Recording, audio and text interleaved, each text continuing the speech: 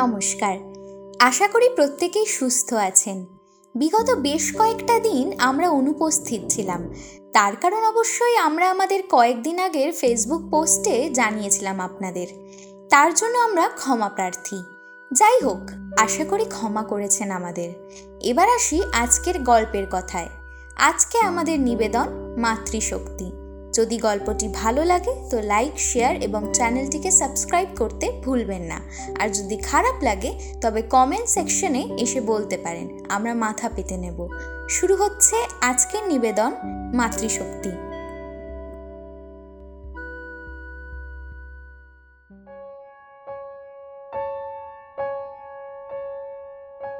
ঘটনা বহুকাল আগের। ঘটনাটা বঙ্গরাজ্যের এক জমিদারির, যার নাম ত্রিশুন্দাপুর। যে জমিদারিতে হঠাৎই নেমে আসে ভয়ঙ্করের কালো বাদল, যেখান থেকে বাজের মতো মৃত্যু নেমে আসে ত্রিশুন্দাপুরের মানুষদের জীবনে। এই ত্রিশুন্দাপুরের জমিদারের নাম দেবকুমার চট্টোপাধ্যায়। যেমন সৎ, তেমনি প্রজাপরায়ণ কর্তব্যনিষ্ঠ এক জমিদার। জমিদার যেরকম প্রজাদের নিজের সন্তানের মতো ভালোবাসেন, তেমনি প্রজারাও জমিদারকে নিজের পিতার মতো ভালোবাসে ও শ্রদ্ধা করে। শুধু জমিদারকে নয়, জমিদার গৃহিণী রুক্মিণীকেও সবাই মায়ের মতো ভালোবাসে। আর ভালোবাসবে নাই বা কেন? জমিদার গৃহিণী রুক্মিণীও নিজের স্বামীর প্রজাদের সন্তানের চোখেই দেখেন এবং ভালোবাসেন। কিন্তু এই সুখের জমিদারিতে হঠাৎই এক নরকের পিশাচের নজর পড়ে। জমিদারের পরে তার ছোট ভাই ছিলেন রূপকুমার। রূপকুমার ছিলেন জমিদারের ঠিক বিপরীত। জমিদারিতে তার কোনো আগ্রহই নেই। সে সারাটা কিশোর বয়স বাউন্ডুলে হয়ে সাধনা করে বেরিয়েছে। কিসের সাধনা তা অবশ্য দেবকুমার জানতেন না। তিনি বহুবার ভাইকে জমিদারির কাজ শেখাতে চেয়ে বলেছেন, একটু জমিদারিটা দেখ রূপ, আমার মৃত্যুর পর তো অথই জলে পড়বি রে। কিন্তু রূপকুমার কোনো গাই দেখায়নি। সে কি সাধনা করত তা শুধুই তার মাতৃসম বৌদিদি রুক্মিণী জানতেন। রুক্মিণী নিজের সন্তানের মতোই রূপকে মানুষ করেছেন। রূপকুমারের যখন 5 বছর বয়স, তখন তার মা মারা যান। তারপর 3 বছর পর দেবকুমার বিয়ে করে রুক্মিণীকে নিয়ে আসেন। তারপর থেকে 8 বছর বয়সী রূপকুমারের বড় হবার সঙ্গী হয়ে ওঠে রুক্মিণী। রুক্মিণীও কোনোদিন নিজের সন্তানের থেকে কম রূপকুমারকে ভাবেননি। রূপকুমারও কখনো নিজের মায়ের থেকে কম ভালোবাসেননি রুক্মিণীকে। সময়ের সাথে সাথে রুক্মিণীর হাত ধরে রূপকুমার বড় হয়ে ওঠে।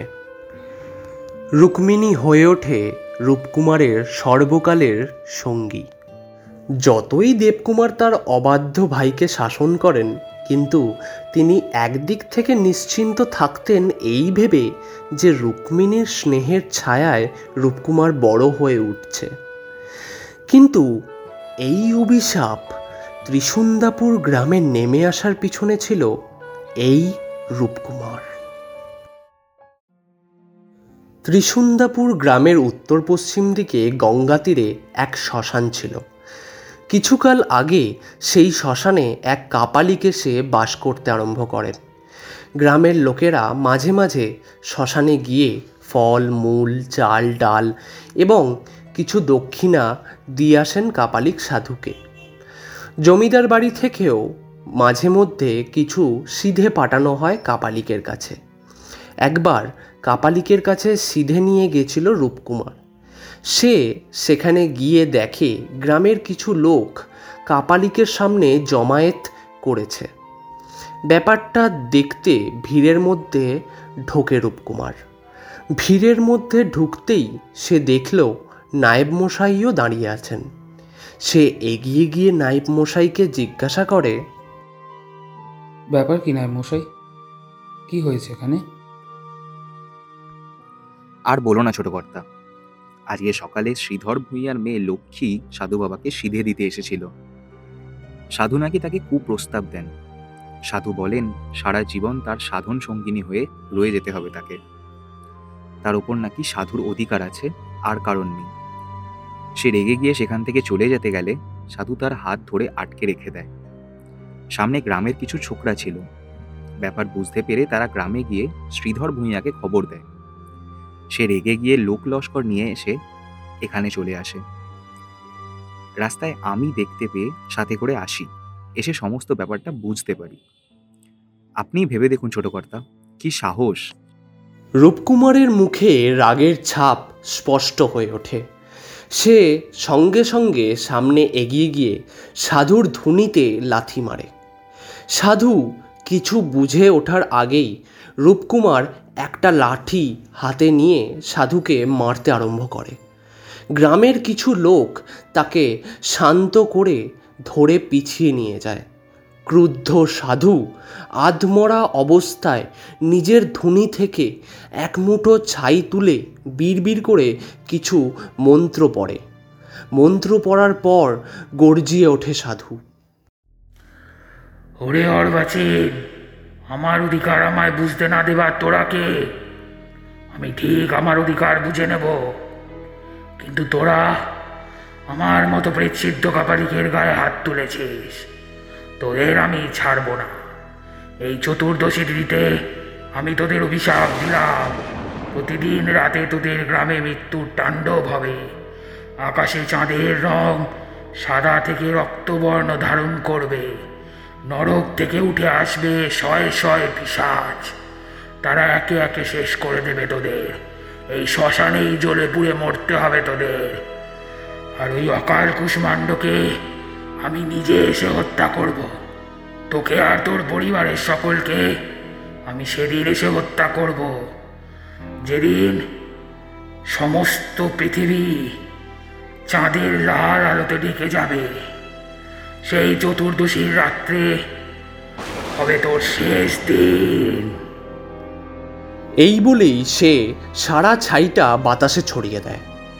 আর নিজেকে শান্ত রাখতে পারে না রূপকুমার। চেঁচিয়ে ওঠে সে, তবে রে শয়তান!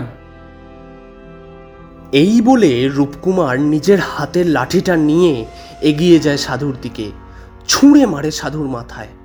সঙ্গে সঙ্গে রক্ত যেন ঝরে পড়তে থাকে সাধুর মাথা থেকে।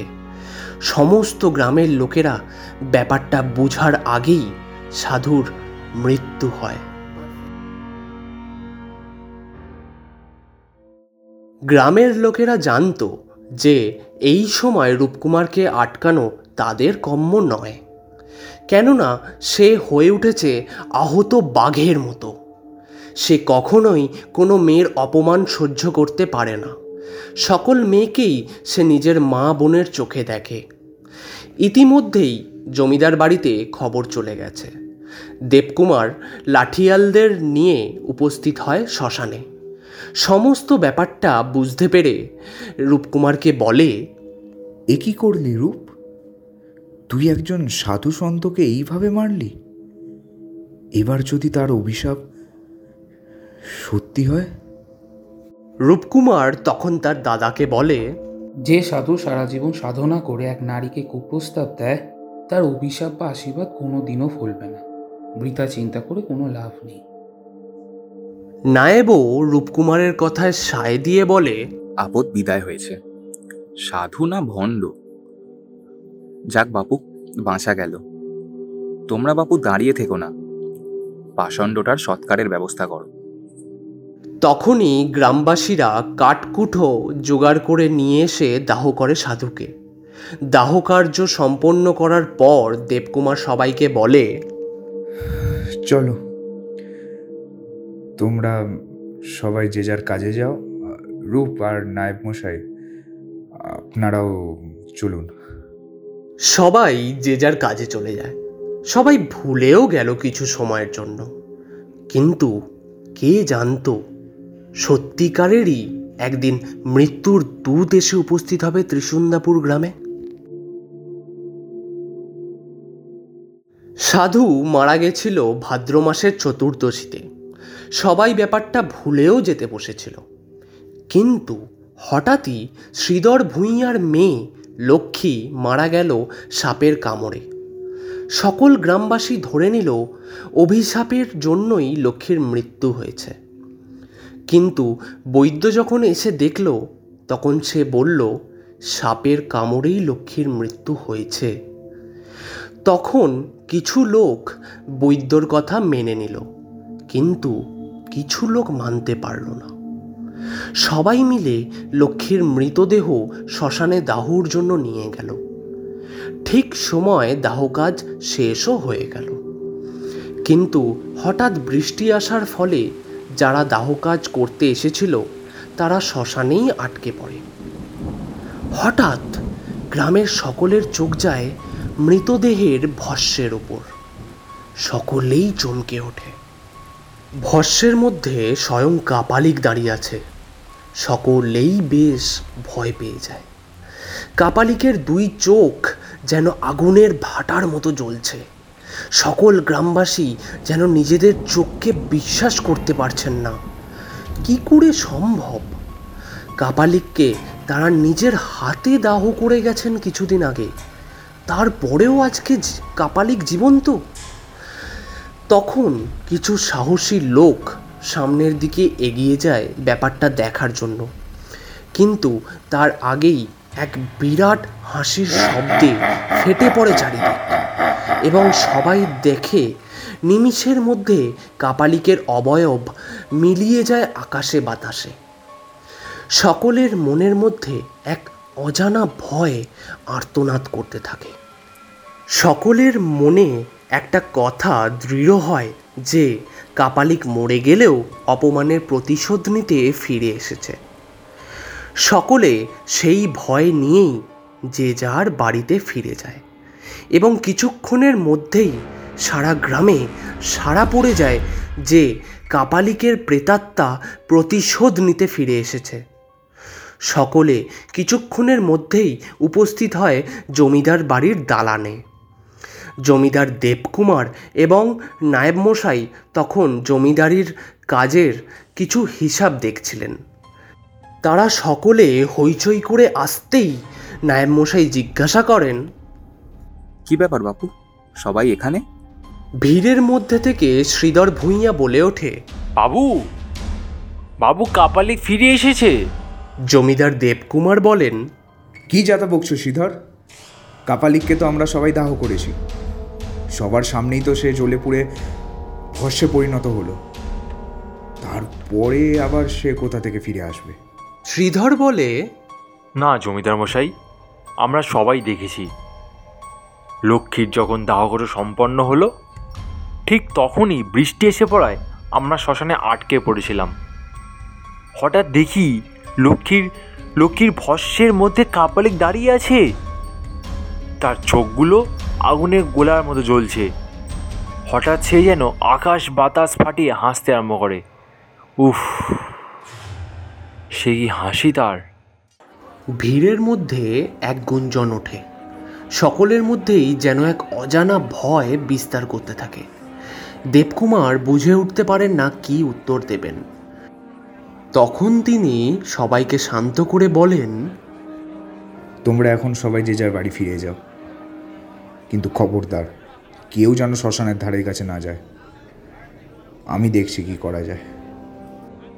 যেমন বলা তেমনই কাজ। সমস্ত গ্রামবাসীরা ফিরে যায় যে যার বাড়িতে।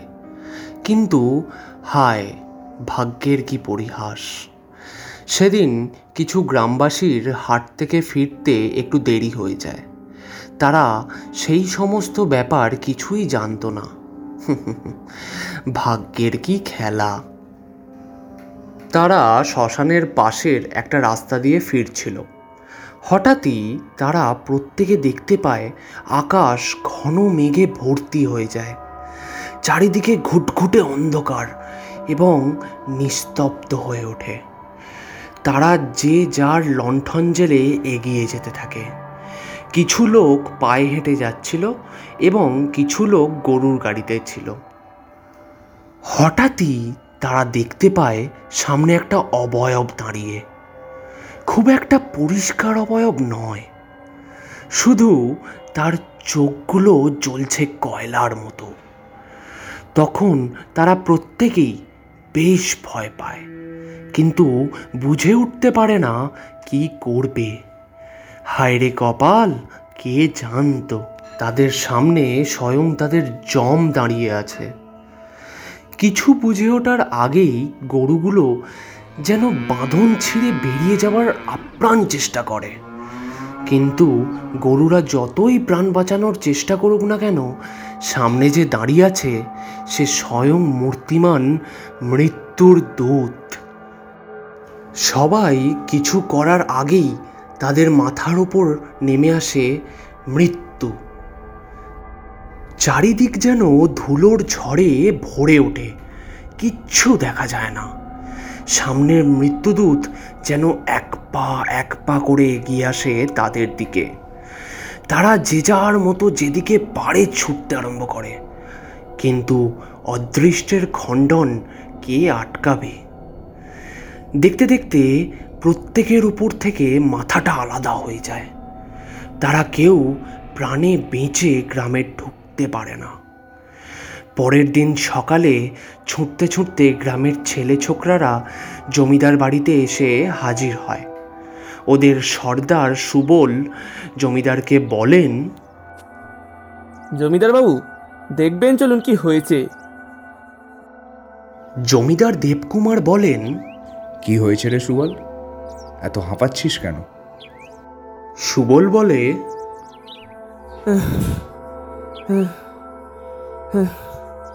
জমিদার বাবু, গ্রামের 3-4 ঘর মানুষকে কে যেন গ্রামের বাইরের সীমানায় মেরে ফেলে রেখে গেছে। ওই কাপালিকের কাজ নিশ্চয়ই। জমিদার বাবু, এবার আপনাদের কি হবে? জমিদার বাবু এবং নায়েব মশাই থমকে ওঠে। নায়েব মশাই বলে, তোরা ঠিক বলছিস তো, নাকি ভুলভাল গাঁজাখুরি গল্প শোনাচ্ছিস আমাদের? সুবল বলে, না নায়ের মশাই, আমরা নিজের চোখে দেখেছি। একেবারে ধর থেকে মুন্ডু আলাদা করে দিয়েছে। কি যেন খুব শক্তি দিয়ে প্রত্যেকের মাথাগুলোকে ছিঁড়ে নিয়েছে। জমিদার তাদেরকে আশ্বাস দিয়ে বলেন, চল আমিও দেখি কি হয়েছে। নায়েব লাঠিয়ালদের ডাক দেয়। লেঠেল সর্দারদের নিয়ে জমিদারের সাথে সাথে এগিয়ে চলে। তাদের সাথে চলে ছেলে ছোকরার দল। জমিদার গিয়ে দেখেন এক ভয়ঙ্কর বিভীষিকাময় ছবি। কারা যেন সমস্ত মানুষগুলোর ছিন্ন বিচ্ছিন্ন লাশ মাটিতে শুইয়ে রেখেছে। জমিদার বুঝে উঠতে পারেন না। সবাইকে বলেন, লাশ এভাবে ফেলে রেখে কি লাভ? সকলকে দাহ করার ব্যবস্থা করো। গ্রামের প্রত্যেকটা মানুষ ভয়ে ভয়ে লাশগুলো বয়ে নিয়ে যায় শ্মশানে। শ্মশানের ডোমেরাও দেখে ভয় পেয়ে যায়, কিন্তু ভয় পেলেও যে উপায় নেই, সৎকার করতেই হবে। পরপর 1 সপ্তাহ কেটে যায়। ততদিনে মৃত্যু হয়েছে আরও লোকের। এখন শুধু শ্মশানের কাছে নয়, পুরো গ্রামের মধ্যেই যেন মৃত্যুর তাণ্ডব নৃত্য চলছে। একে একে গ্রাম ছেড়ে লোকেরা ভয় ভয় পালাচ্ছে। কিছু মানুষ জমিদারের মুখ চেয়ে রয়ে গেছেন। গ্রামে সেদিন বেলায় জমিদারের উঠোনে এক সভা বসে। জমিদার সকলকে বলে ওঠে, তোমরা কেন শুধু শুধু প্রাণের মায়া ত্যাগ করছো?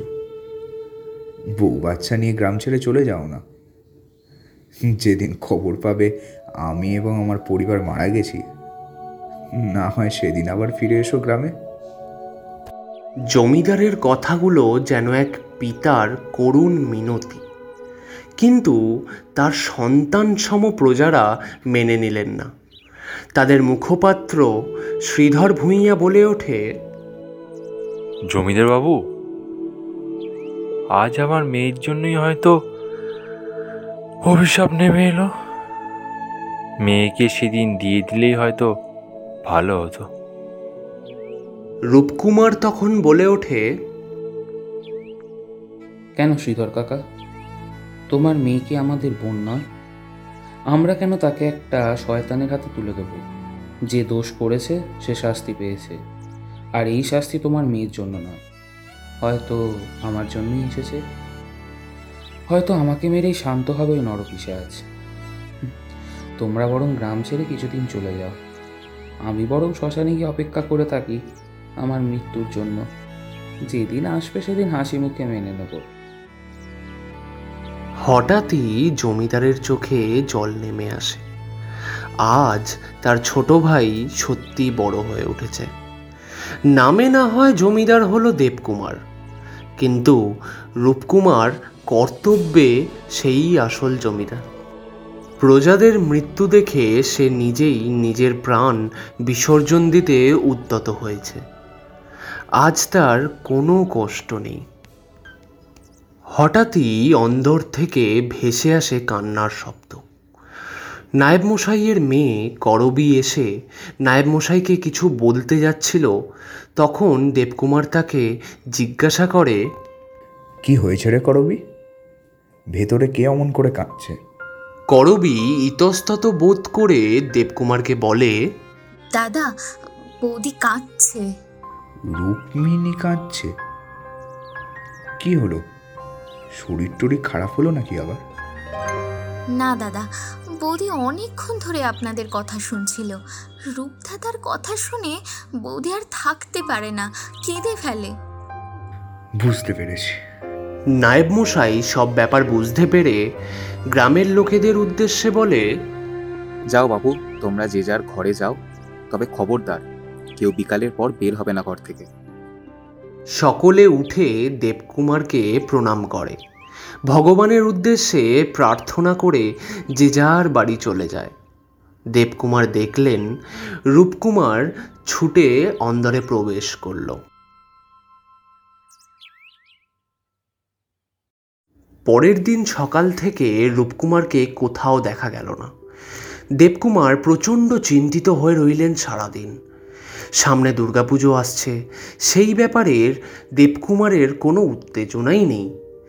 তার এখন দুটো চিন্তা: কিভাবে এই নরপিশাচের হাত থেকে তার প্রজাদের রক্ষা করবেন এবং রূপকে কিভাবে খুঁজে বার করবেন। সারা গ্রামে খোঁজ করতে লেঠেল পাঠালেন।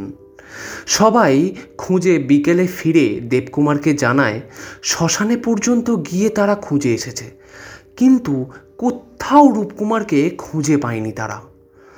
দেবকুমার কিছুতেই শান্ত থাকতে পারেন না, বারবার অন্দর আঙিনা করতে থাকেন। তিনি আরেকবার লেঠেলদের হুকুম করলেন আরেকবার খোঁজ করে আসতে, কিন্তু কোনো ফল হলো না। দুদিন ধরে জমিদার বাড়িতে কেউ শান্তিতে দু চোখের পাতা কেউ এক করতে পারে না। তার মধ্যেও পিশাচ নরসংহার চালিয়ে গেছে। দুদিন পর অন্দর থেকে করবী এসে দেবকুমারকে বলে, দাদা, বৌদির শরীর খুব খারাপ করেছে, আপনি একবার চলুন। দেবকুমার সঙ্গে সঙ্গে নায়েব মশাইকে বলেন বৈদ্যকে খবর দিয়ে নিয়ে আসতে। নায়েব বেরিয়ে যায় বৈদ্যকে ডাকতে। করবীকে নিয়ে দেবকুমার সঙ্গে সঙ্গে অন্দরে চলে যান কি হয়েছে দেখতে। গিয়ে দেখেন বিছানাতে রুক্মিণী শুয়ে আছে। চোখ দুটো যেন কেঁদে কেঁদে কোটরের ভিতরে ঢুকে গেছে, শরীর শুকিয়ে গেছে না খেয়ে। দেবকুমার রুক্মিণীকে জিজ্ঞাসা করে, কি হয়েছে তোমার? রুক্মিণী বলে, কিছুই না তেমন, এমনি যেরকম শরীর দুর্বল হয়ে ভেঙে পড়েছে আর কি।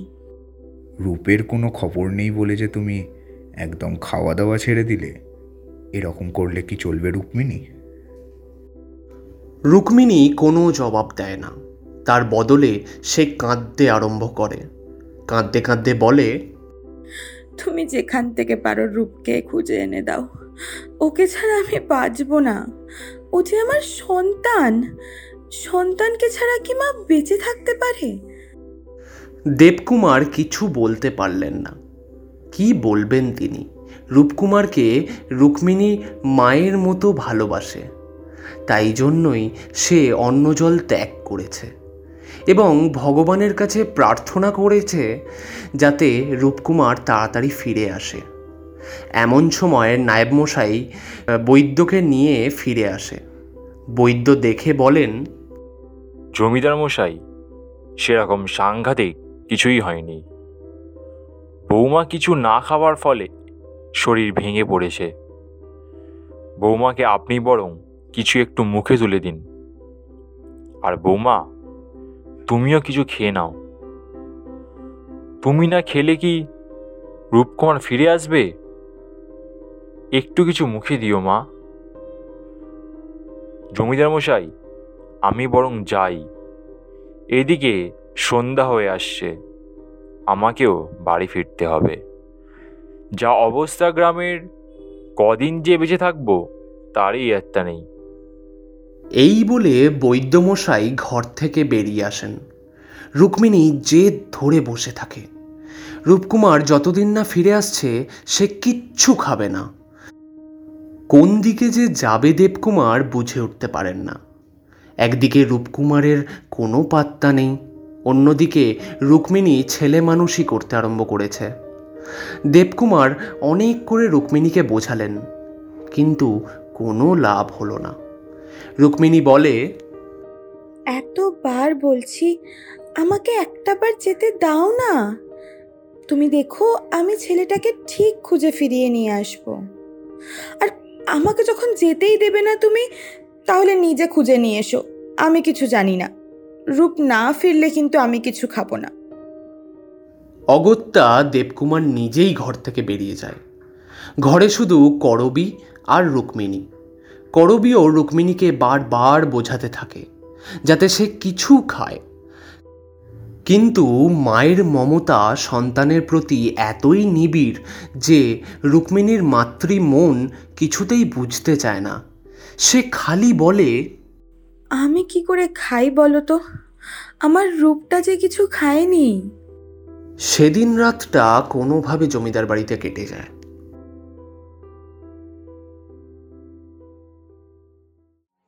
পরদিন সকালেই জমিদার বাড়িতে হঠাৎ করে শোরগোল পড়ে যায়।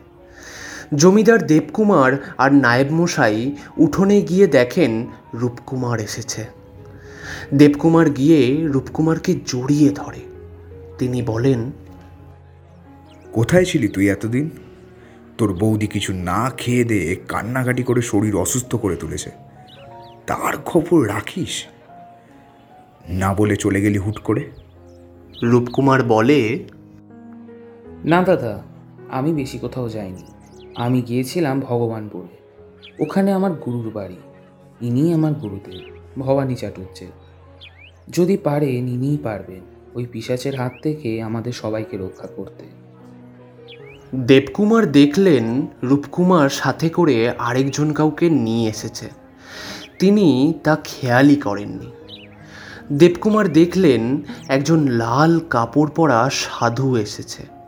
তার চোখে মুখে আলাদা দীপ্তি। দেবকুমার গিয়ে ভবানী ঠাকুরকে প্রণাম করলেন। সাধু হাত জোর করে অদৃষ্টের কাছে প্রার্থনা জানালেন। দেবকুমার ভবানী ঠাকুরকে অন্দরে যাবার জন্য অভ্যর্থনা করলেন। ভবানী ঠাকুর অন্দরে প্রবেশ করতেই একজন নারী মূর্তি এসে তাকে প্রণাম করলেন। ভবানী ঠাকুর তাকে বাধা দিয়ে বললেন, এ কি করছো তুমি মা? তুমি দেবীর প্রতিরূপ। তুমি আমার পা ছুঁয়ো না। ভগবানকে প্রার্থনা করি তোমার মঙ্গল হোক। দেবকুমার বললেন, ঠাকুর, ও আমার স্ত্রী রুক্মিণী। রূপের দুদিন কোনো খবর ছিল না বলে না খেয়ে কি অবস্থা করেছে দেখুন। তুইও দেখ রূপ, কি হয়েছে তোর জন্য। রুক্মিণী দেবকুমারকে শান্ত করে বলেন, তুমি থামো তো। ছেলেটা দুদিন পর বাড়ি এসেছে, আগে কিছু খেয়ে নিক, তারপর বকো ওকে। আসুন ঠাকুর, আয় রূপ। সবাই হাত মুখ ধুয়ে খাবার খেয়ে জমিদারের দালানে বসলেন। জমিদার বাড়ির দালানে মায়ের মূর্তি গড়া হচ্ছে। ভবানী ঠাকুর মায়ের মুখ দেখে বললেন, বাহ বাহ, মায়ের মুখখানা কিন্তু বেশ খাসা। দেবকুমার কিছুক্ষণ চুপ করে থেকে ভবানী ঠাকুরকে বললেন, ঠাকুর, আপনি তো সবই জানেন, রূপ নিশ্চয়ই আপনাকে সব বলেছেন। আপনি বলুন, কিভাবে এই নরপিশাচের হাত থেকে আমরা রক্ষা পাব? ভবানী ঠাকুর কিছুক্ষণ চুপ করে বসে থেকে তারপর বললেন, দেখুন জমিদার মশাই, গ্রামের শ্মশানে যে মারা গেছে সে কোনো সাধারণ সাধু সন্ন্যাসী নন। তিনি একজন প্রেত সিদ্ধ কাপালিক। সে যখন অভিশাপ দিয়ে দিয়েছে তার অভিশাপ ফলবেই, এবং সে পুরো গ্রাম উজাড় করে ছাড়বে। তার সংহার লীলা কিন্তু শুরু হয়ে গেছে। এখন স্বয়ং মা ভবতারিণী সব কিছু ঠিক করতে পারেন। আপনাদের বাঁচানোর জন্য আমি প্রাণপণ চেষ্টা করব, কিন্তু কতটা কি করতে পারবো তা জানি না।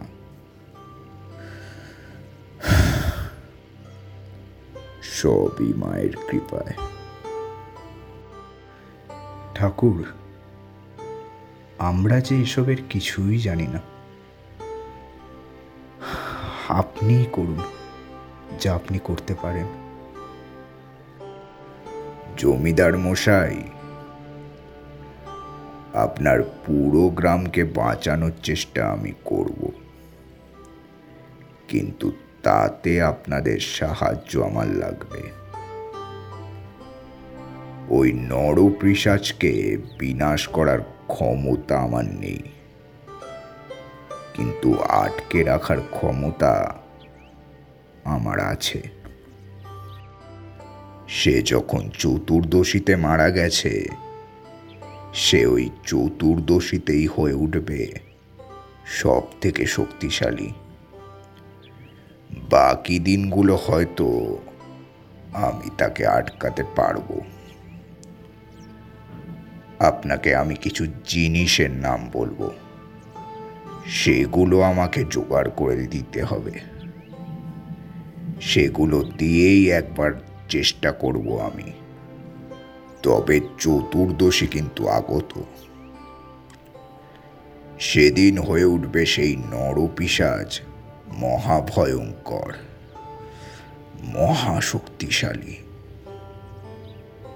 সেদিন তার মধ্যে 100 পিশাচের ক্ষমতা সে পেয়ে যাবে। সেদিন তাকে আটকানোর ক্ষমতা আমার কেন, আপনার আমার কারোর ক্ষমতাই নেই। আমি আপনাকে একটা অনুরোধ করব। চতুর্দশীর রাতে সূর্য ডোবার আগেই যেন আপনার সমস্ত প্রজারা আপনার বাড়ির অন্দরের ভেতর প্রবেশ করে। আপনার বাড়িতে প্রতিষ্ঠিত রাধা মাধব আছে, তার কৃপায় কিছুটা হলেও রক্ষা পাবো আমরা। এই বলে ভবানী ঠাকুর অদৃষ্টের উদ্দেশ্যে প্রণাম জানান। এরপর ভবানী ঠাকুর তার প্রয়োজনীয় সমস্ত জিনিসের নাম বলে দেন দেবকুমারকে।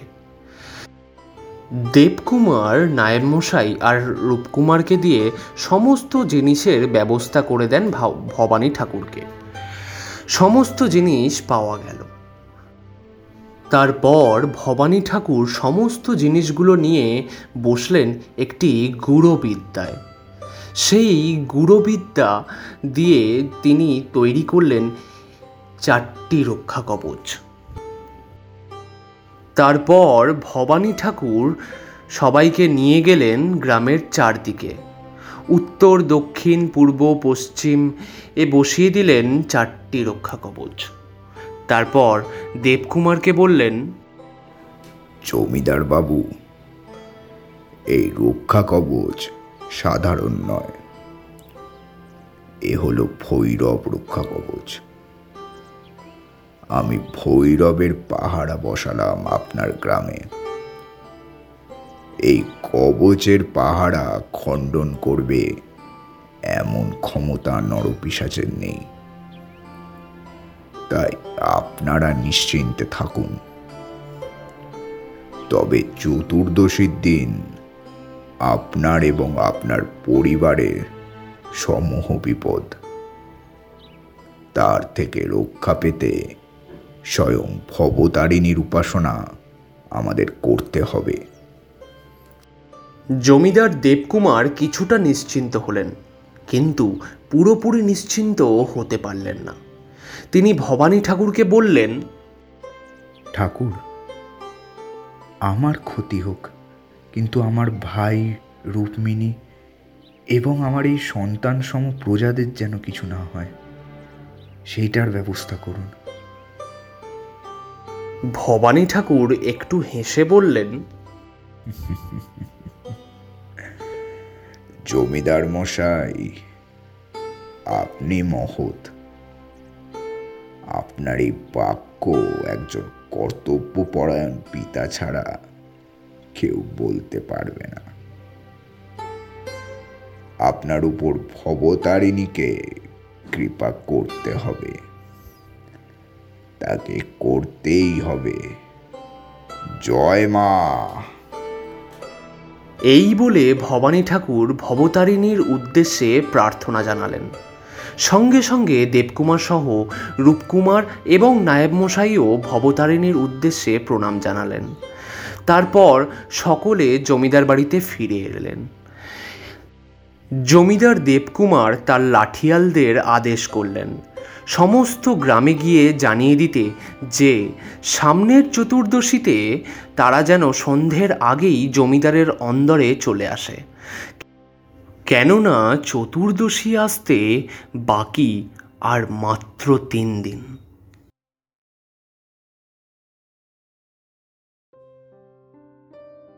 তিন দিনের মধ্যে আর কোনো মৃত্যুর সাক্ষী ত্রিশুন্দাপুর গ্রামকে হতে হয়নি।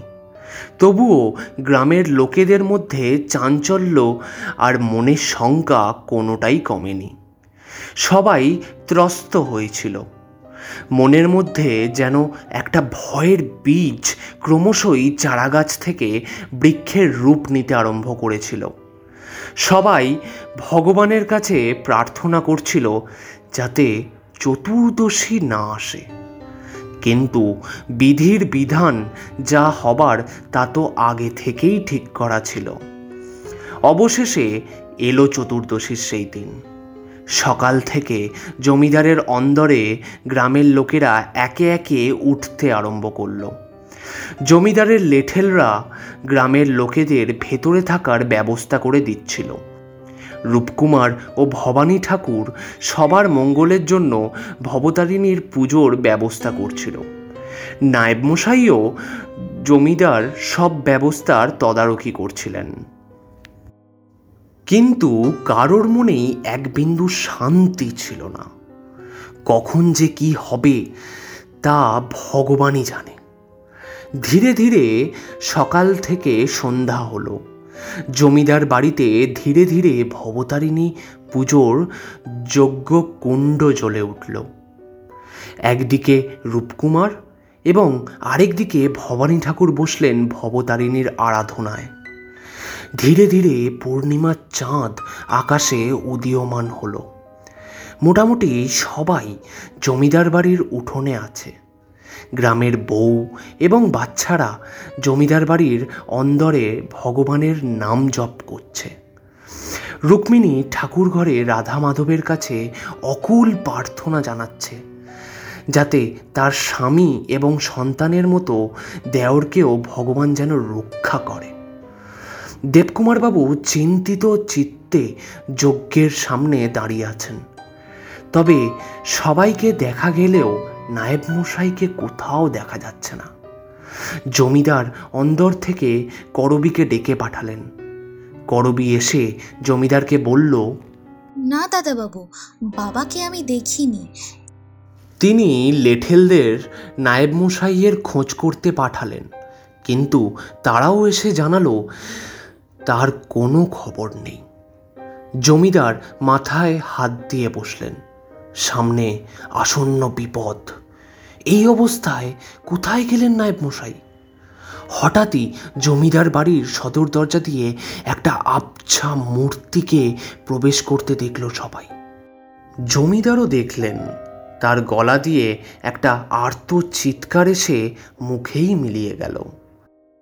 সবাই দেখল মুখটা শুধু নায়েবের, শরীরে সারা জায়গায় ক্ষতবিক্ষত করে দিয়েছে কেউ। ঘাড়টা হেলে রয়েছে একদিকে। ভবানী ঠাকুরও দেখলেন। রূপকুমার উঠে নায়েবের দিকে যেতে গেলে ভবানী ঠাকুর তার হাতটা ধরে থামিয়ে দেয়। ভবানী ঠাকুর বলেন, রূপ, তুমি তোমার দাদাকে নিয়ে ভেতরে যাও, তাড়াতাড়ি যাও, হাতে সময় নেই, সে উপস্থিত হয়েছে। কিন্তু যাবার উপায় ছিল না। কোনো এক অদৃশ্য শক্তি তাদের দুজনকেই আটকে ফেলেছে। সামনের মূর্তির মুখে ধীরে ধীরে একটা পৈশাচিক হাসি ফুটে উঠছে। একটা পৈশাচিক গলায় সেই নায়েবরূপী পিশাচ বলে উঠল, চিনতে পারছিস? তোদের জম এসে হাজির হয়েছে। উপরের দিকে তাকিয়ে দেখ, চাঁদ রক্তবর্ণ ধারণ করতে শুরু করেছে। কে তোদের বাঁচায় দেখি।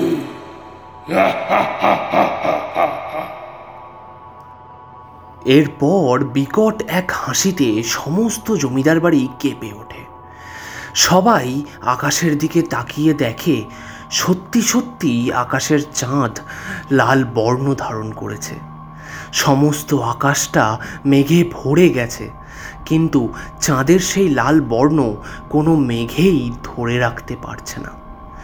সমস্ত গ্রামবাসী আতঙ্কে যেদিকে পারে ছুটে পালাতে লাগলো, কিন্তু কেউই জমিদার বাড়ির সীমানা টপকাতে পারল না। অদৃশ্য বন্ধনে যেন সকল পুরুষ নারী বাচ্চা আবদ্ধ হয়ে গেছে। আজকে সবারই যেন শেষ দিন। সেই নরপিশাচ ধীরে ধীরে এগিয়ে আসতে থাকে রূপকুমারের দিকে। তার মুখে তখনও রয়েছে সেই ক্রূর হাসি। ভবানী ঠাকুর মাটিতে বসে পড়ে বিড়বিড় করে মন্ত্র পড়ছেন। সে তার সমস্ত ক্ষমতা দিয়ে রূপকুমারের সামনে একটা অদৃশ্য রক্ষা কবচ তৈরি করার চেষ্টা করছিলেন, কিন্তু তিনি সফল হলেন না। রূপকুমারের প্রায় 5 হাত গণ্ডির মধ্যে সেই নরপিশাচ এসে উপস্থিত হয়েছে।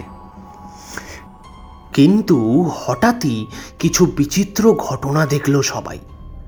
জমিদার গৃহিণী রুক্মিণীর হাতে আঁশবটি নিয়ে এগিয়ে যাচ্ছে সেই নরপিশাচের দিকে।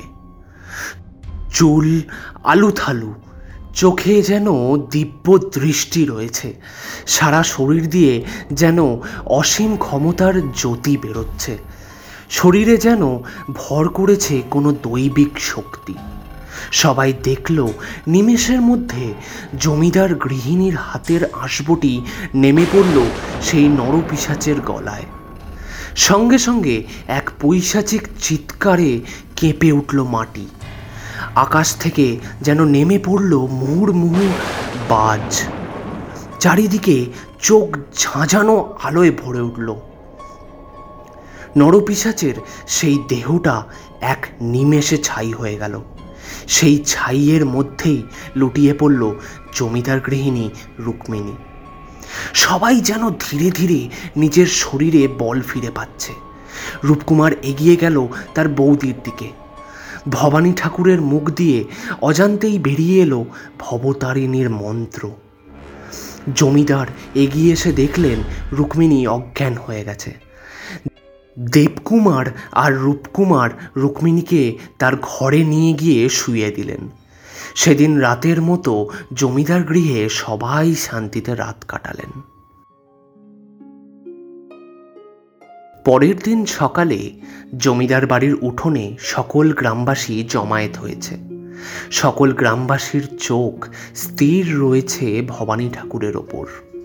দেবকুমার প্রথম নিস্তব্ধতা ভেঙে ভবানী ঠাকুরকে প্রশ্ন করলেন, ঠাকুর, সবই তো বুঝতে পারলাম, কিন্তু নায়েব মশাই কিভাবে মারা গেলেন? ভবানী ঠাকুর বললেন, জমিদার বাবু, এটা পূর্বলিখিতই ছিল। সন্ধ্যার সময় কোনো কাজের জন্য নায়েব মশাই জমিদার বাড়ির গণ্ডি পেরিয়েছিল, আর তখনই সেই কাপালিকের পিশাচ তাকে হত্যা করে বাসা বাঁধে তার শরীরে। কিন্তু একটা কথা স্বীকার করতেই হবে, সমস্ত ক্ষমতার উপর এই মাতৃশক্তি। কাল যদি বৌমা ওই নরপিশাচকে না হত্যা করত, তাহলে আপনাদের প্রাণ বাঁচানোর ক্ষমতা আমার ছিল না। সত্যি,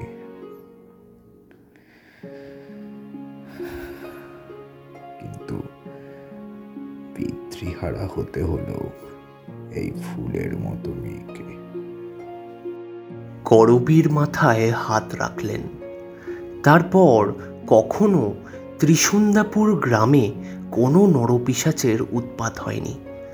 কেবল করবীকে হারাতে হয়েছিল তার একমাত্র সম্বল বাবাকে।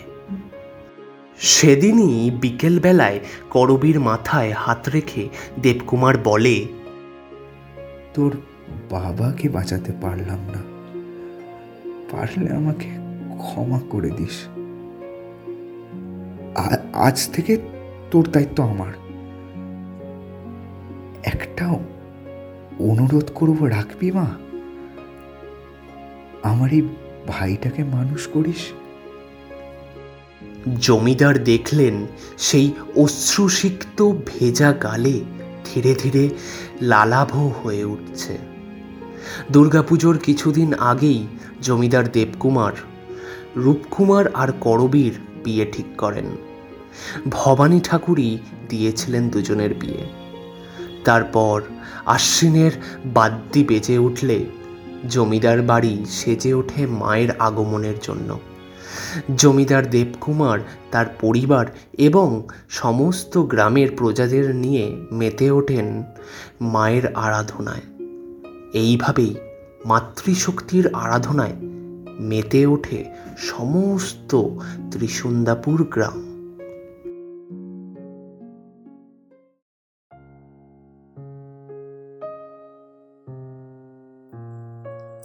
শেষ হলো আজকের আমাদের বিশেষ নিবেদন মাতৃশক্তি। গল্পকথকের চরিত্রে সোমজিৎ, দেবকুমার ও ভবানী ঠাকুরের চরিত্রে সুবর্ণ, রুক্মিণীর চরিত্রে শুভশ্রী, নায়েব মশাইয়ের চরিত্রে অরিজিৎ, করবীর চরিত্রে রাজশ্রী, শ্রীধরের চরিত্রে সায়ন্তন, সুবলের চরিত্রে সায়ক, রূপকুমার, কাপালিক ও পিশাচের চরিত্রে সায়র ও গল্পের সূত্রধার আমি রাজশ্রী। এছাড়াও এডিটিং, পোস্টার ডিজাইনে সায়র, পরিচালনায় সায়র ও সায়ক। খুব শীঘ্রই নতুন একটি গল্প নিয়ে ফেরত আসবো আমরা। সকলে সুস্থ থাকবেন এবং ভালো থাকবেন। ধন্যবাদ।